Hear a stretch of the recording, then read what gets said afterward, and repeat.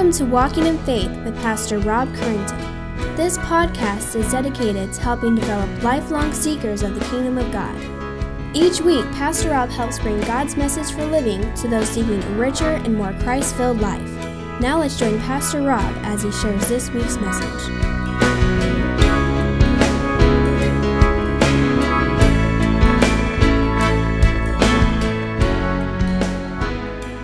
God is a good and wise and providential King who loves His children and desires for them to grow spiritually strong in order to face and endure all adversity, with joy.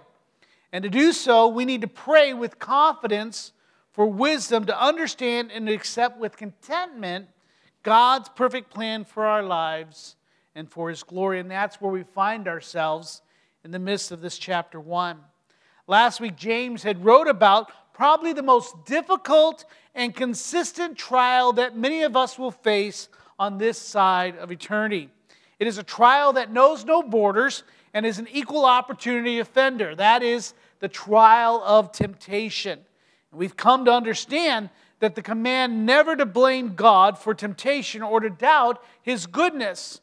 Rather, we're to understand that God is calling us to accept personal responsibility for our own sin and to fight the evil desires that still find residence within our hearts.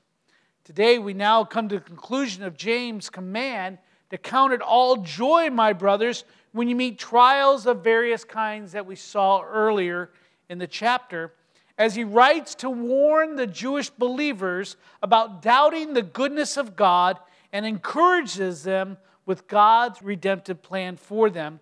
With that, let's read that passage in verse 16 of chapter 1 when he writes, "Do not be deceived, my beloved brothers. Every good gift and every perfect gift is from above, coming down from the Father of lights, with whom there is no variation or shadow due to change.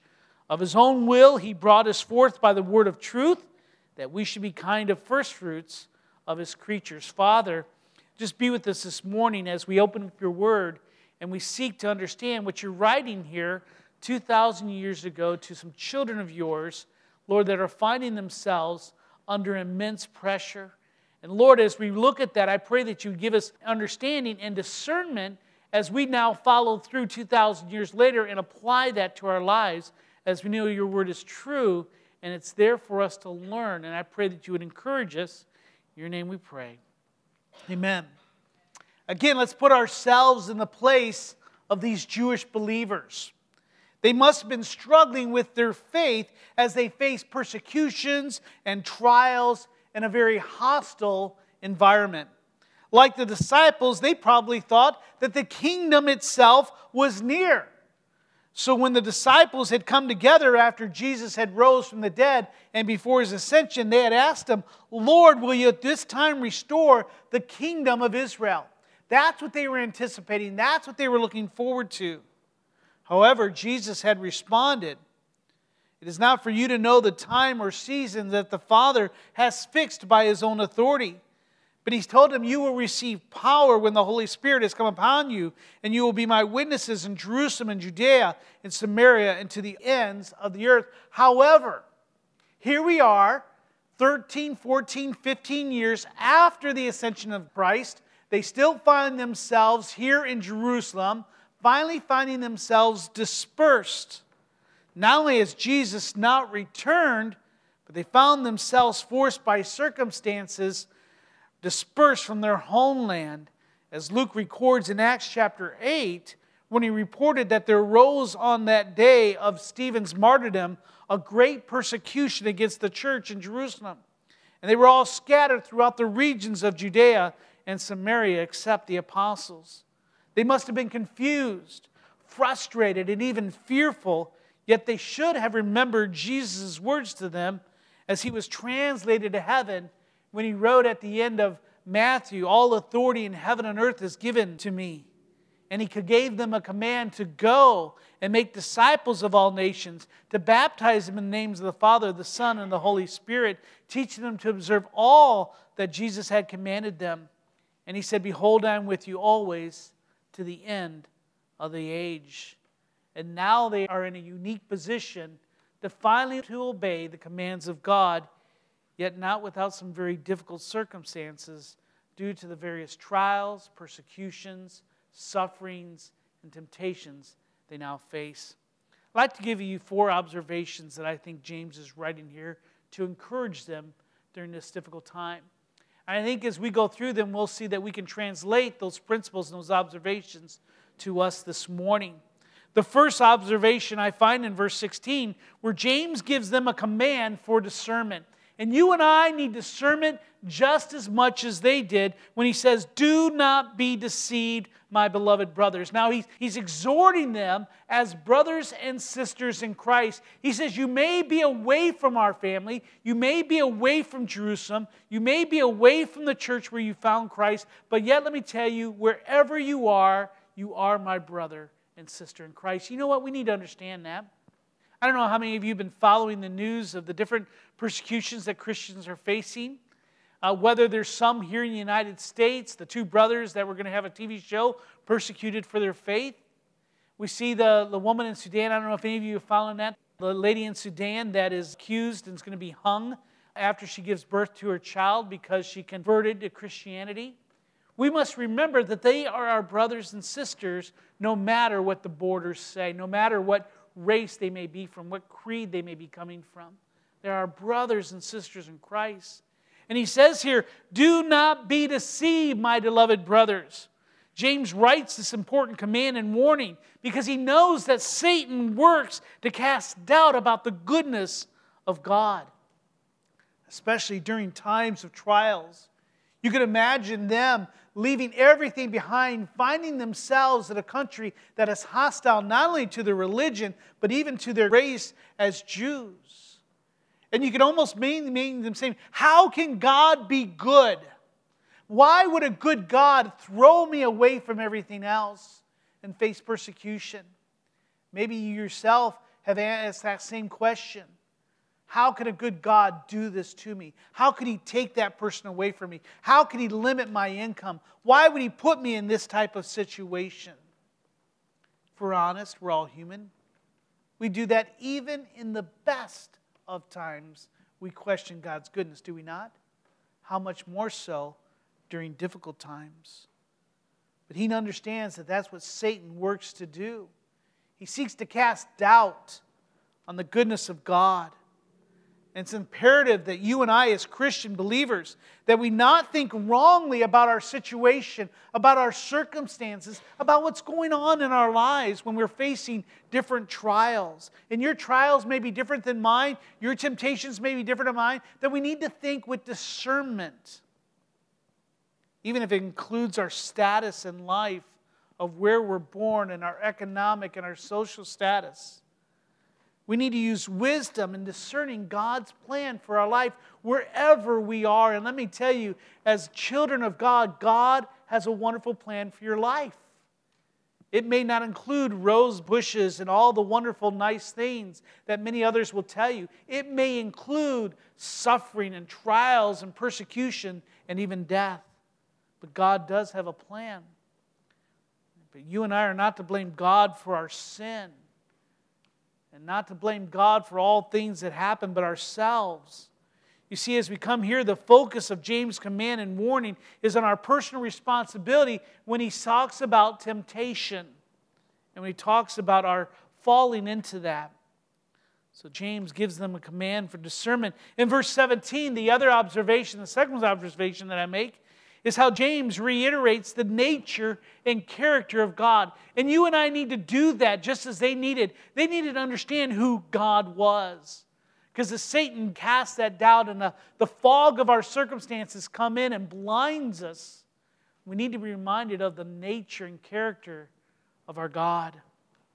And he says, every good and every perfect gift is from above, coming down from the Father of lights, with whom there is no variation or shadow due to change.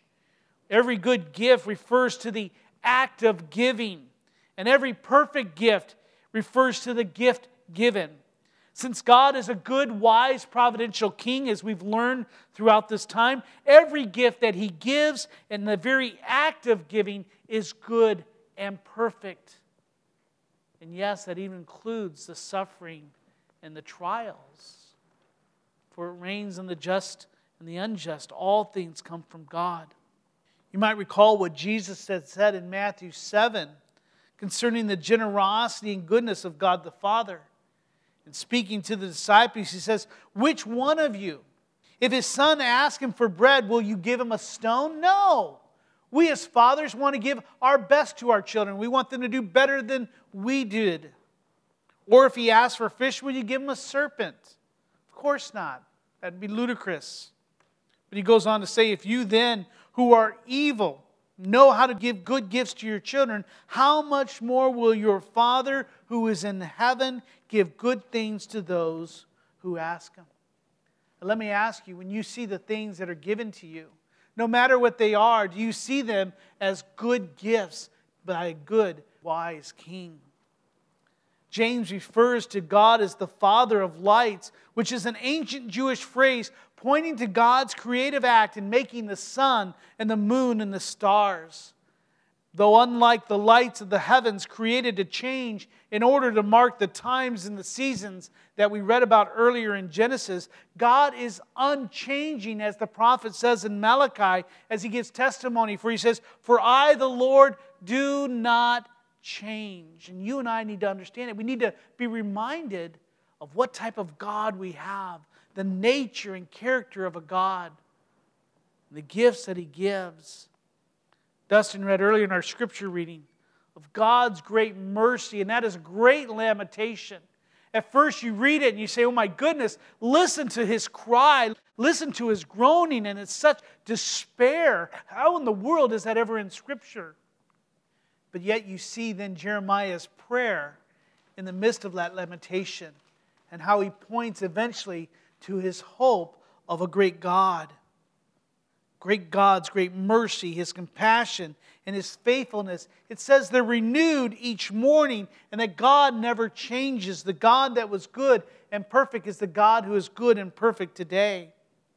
And James needs to remind the Jewish Christians that God does not tempt us to do evil or bring trials to maliciously hurt his children. No. Rather, he is the giver of all that is good and perfect. And so for the Jewish believers, they needed to understand that their dispersion, that the persecution that prompted them to leave Jerusalem, to leave all that behind, all that they was entailed in their new life was a good and a perfect gift. Let me tell you, that's hard to understand. If I can give you a personal one, you've heard this before. As many as you know, my father was not a Christian. My mother accepted Christ years after they were married, and we were in elementary school. And we went to church for years, and my dad would come every once in a while. Eventually, I just don't want to have anything to do with it. He asked the church not to pray, and he's very similar to the story you told me, Ima. For 30 years, we prayed for my dad, and to many of you, I've given you the story that I just gave up praying because I just figured that's it. But to my shame, 30 years later, 2001, in September, October, my dad came to know the Lord. And I was so excited. Finally, I have a Christian dad. I didn't grow up with a Christian dad. And I grew up with a dad who wasn't antagonistic to the things of the faith. He sent us to a Christian school. He encouraged us to go to church. So he wasn't antagonistic. But yet I never grew up with a Christian dad. And so I was excited for my children and for myself to now share that type of life. But as you know, it was a year or two after that Alzheimer's came to him and eventually robbed him of all of that. And I had to think many times, God, you never gave me a Christian father. Why? And once he did, why did you take the very essence of him away? How is that a good God? And then the following year, just when we're dealing with the death of my father, my brother, who's 45, 5 children, lovely wife, an international ministry. After 15 years of getting his life right, he was an addict, came back to the Lord, found himself on the way to the airport, didn't get 2 blocks from home before he had a massive heart attack and died in the car. After being in the hospital 2 days before, and them dismissed him saying he just had acid reflux. They missed it. 80%, 90% heart blocked, and they missed it. And so I remember going to the funeral, and his funeral was so large that we had to actually rent, like the Honda Center, we have that in Rock. We had to rent at a venue like that to get everyone in there. The mayor was there, and state senators were there, and everyone's talking about him. In 15 years, he created this great ministry. And I'm sitting there with my mom, who's still dealing with the loss of her husband, now dealing with the death of her son. And then I see his widow and 5 little children, who at that time were well under 13 years of age, 14 years of age, maybe the oldest. How is that good? What good do we receive from that? What good can we take from that? I'm thinking there's other people who haven't done as much as they have. Why don't you take them? And it was a struggle. But yet in the end, we must join with Scripture. It says God is a good, wise, sovereign King. You know what I'm saying, because you probably experienced the very same thing that I have. Maybe different levels. I don't understand it all. I could not tell what the good and perfect gift is, but I know that it is. And like the Jewish believers, and like me, we all need to be reminded of the nature and the character of our God. Amen? And He's the Father of lights. He's unchanging. And His ways are perfect. And His ways are wiser. And so there's many times we may not fully understand, but we must come to trust with faith and be satisfied with His decisions and with the ways that we live. No matter what trials, what suffering. And some of you have had much more suffering and trials than I'll ever endure through this life. God says, this is my gift for you. Receive it with joy, for it brings steadfastness and it leads to maturity. And that reminds us of that great old hymn, Great is Thy Faithfulness. Great is Thy faithfulness, the hymnist wrote. O God, my Father, there is no shadow of turning with Thee. Thou changest not, Thy compassions, they fail not. As Thou hast been, Thou forever will be. Do you believe in a God like that? Maybe today you need to be reminded. Third observation is one where James introduces the importance of the word of truth. For he says in verse 18, the first part, he says, of His own will, God brought us forth by the word of truth. You and I are birthed through the word of God, not by our own doing, but through His mercy and grace, by the will of God, speaking of our new birth, of our regeneration, of our new heart. We spoke much of that these last few years. You may remember that Paul tells us in Ephesians that God, being rich in mercy, because of the great love with which He loved us, even when we were dead in our trespasses and sin, He has made us alive together with Christ. By grace we have been saved. Very much like this song says, oh, how He loves us. Not when I was lovable, not when I was approachable, but when I was rebellious, in my sin-saturated state, God says, I love you, and reaches out in all my filth and grabs me and hugs me and cleans me and makes me new. All by the word of God. 1 Peter chapter 1, again, he says, you have been born again, not of perishable seed, but of imperishable, through what? The living and abiding word of God. Amen? For all flesh is like grass, and its glory like the flower of grass. The grass withers, and the flower falls. But the word of the Lord remains what? Forever. And this word is the good news that was preached to you. And what was the good news that was preached to you? Believe on the name of Jesus Christ. Whosoever shall call upon the name of the Lord, you want to finish it for me? Shall be saved. 1 Thessalonians 2:13, Paul writes, and we also thank God constantly for this, that when you received the word of God which you had heard from us, you accepted it not as the word of men, but as what it really is, the Word of God revealed to us, which is at work in you believers. James has to introduce them and remind them of the importance of the Word of God. Where we as His children, God has revealed to us His plan. The importance of God's Word is going to continue in the rest of the chapter. So he introduces the importance of this Word. We have been brought forth by the Word of God, spoken. Just as He spoke to Lazarus, Lazarus come forth. He did the same. Dustin came forth. Matthew come forth. Tony come forth. And we obey and we come and He makes us new. So James gives a command for discernment. We need that. He reiterates the character and the nature of God, for we must be reminded. We must hold on to that. We must also understand the importance of God's Word. It's not of our own doing, but of the will of God and through His Word that He has made us alive. And there's hope and there's encouragement and there's strength in that. Then I'd like to reel the fourth observation as James reveals God's plan. We need to be reminded of this in verse 18. He says that we should be a kind of first fruit of His creatures. In other words, James is trying to remind them suffering, trials, persecution, temptations, they all have a purpose in God's redemptive plan. And we must understand that you and I are in the center of that redemptive plan.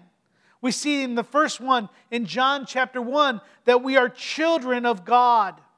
He says, but to all who did receive Him, who believed in His name, He gave the right to become the children of God, who were born not of blood, nor the will of the flesh, nor the will of man, but of God. So first we need to understand God's redemptive plan. We are children of God. And because we are children of God, we see that in the next verse, 2 Peter chapter 1, it says we have been given divine power.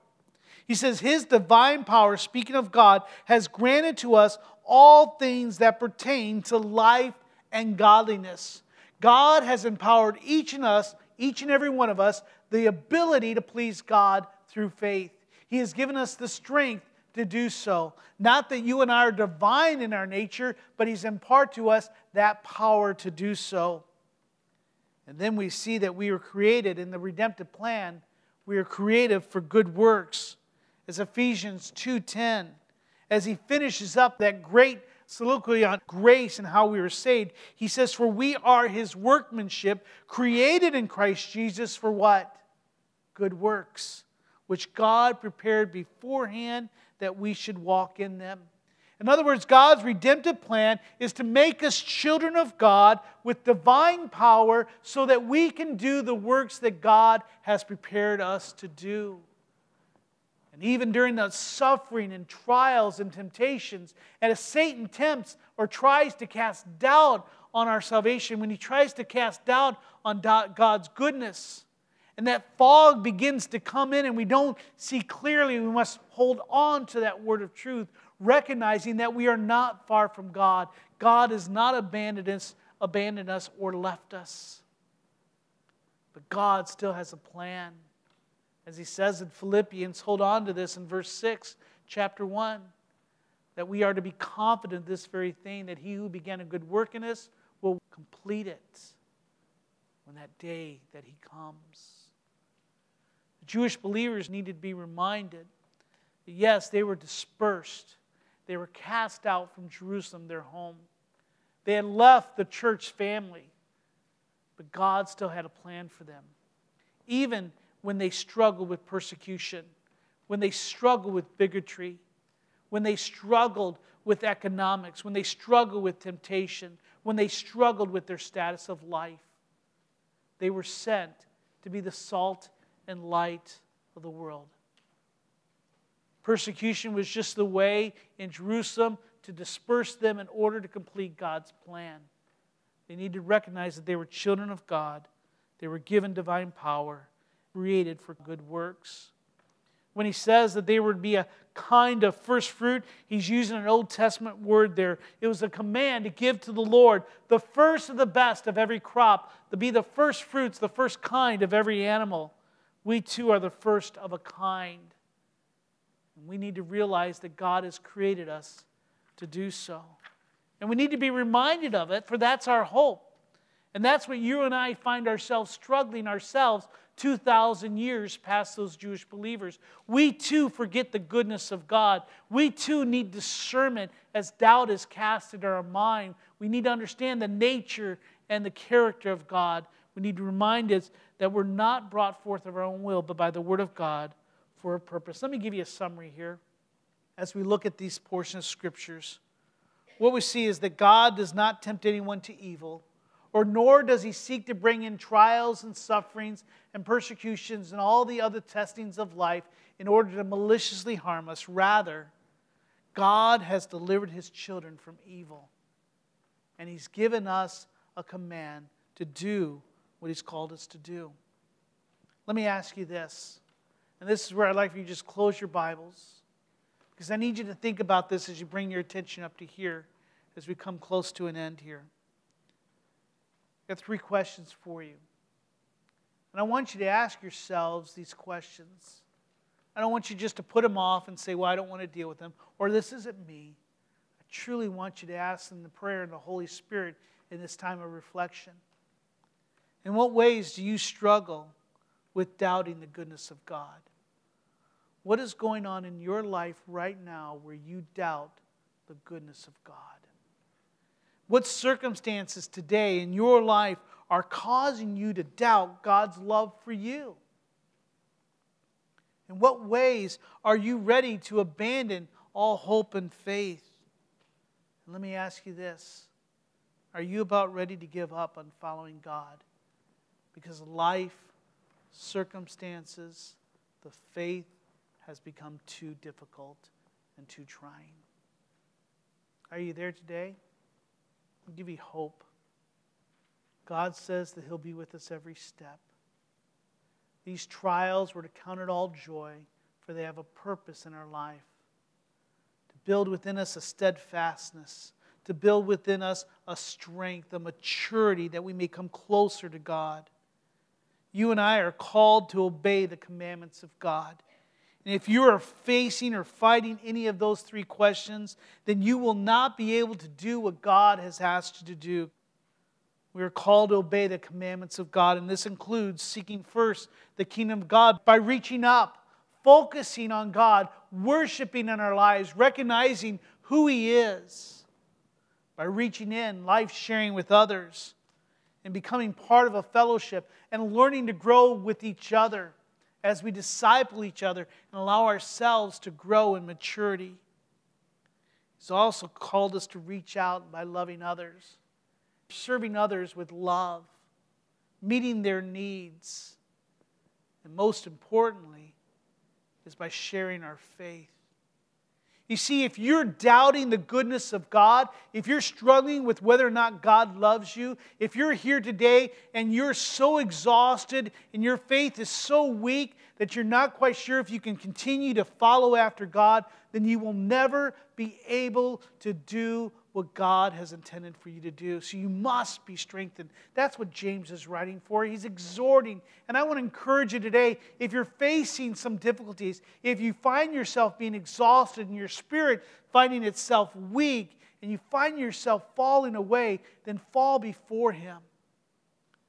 And as Jeremiah says, I trust in a God whose mercies are renewed every morning.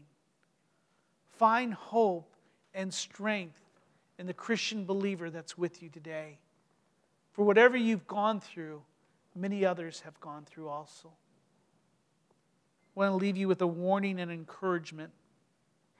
The warning is found there in 2 Timothy 3:12, where he says, all who desire to live a godly life in Christ Jesus will be persecuted. That persecution will face many different forms, not always death, not always a physical persecution. The persecution may be ridicule. It may be social ostracization. It may find itself in finding yourself financially and socially not where everyone else is. The persecution will come for all who desire to live godly.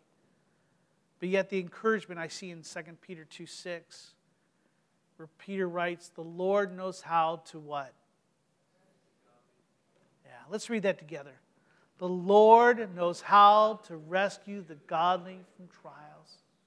Doesn't mean He takes it away, but He means He provides that way of escape. He strengthens us for it. Let me close with this. Great is thy faithfulness. Great is thy faithfulness. Morning by morning new mercies I see. All I have needed thy hand hath provided. Great is thy faithfulness, Lord, unto me. I'm just going to ask you, just with heads bowed and maybe a time of reflection, would you pray and ask, how does God want me to respond this morning? How is the Holy Spirit?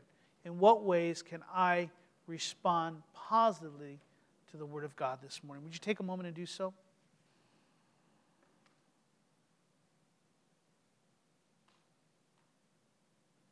Father, you are a good God. And we need to be reminded of that daily. For Satan seeks to cast doubt on your goodness. And Father, there's probably many of us today that are struggling with your goodness. We're struggling with your love for us. We're struggling in continuing the faith. This fog of circumstance in my life is so difficult. I cannot see through it. It is so thick. I do not even see the light. But Father, in the midst of our blindness, send your Holy Spirit that He may empower us to see your goodness, to trust where we cannot see, and continually follow your word. Strengthen us for this battle. Strengthen us for what you've called us to do. And let us be reminded how great your faithfulness is, for we need that each and every moment in life. We pray this in your name. And all of God's people said, amen. We hope you have enjoyed this week's Walking in Faith podcast. We encourage you to share this podcast with others in order to help spread God's message to all those in need. If you have any questions or comments, we would love to hear from you. Email us at walkinginfaith@orangevilla.org. You can help us spread this podcast by writing a review at iTunes, and don't forget to visit us online at orangevilla.org. There you will find more information about our ministry, as well as share your thoughts, submit prayer requests, and find out how you can help others to grow in God's love. Until next week, may God bless you in everything you do.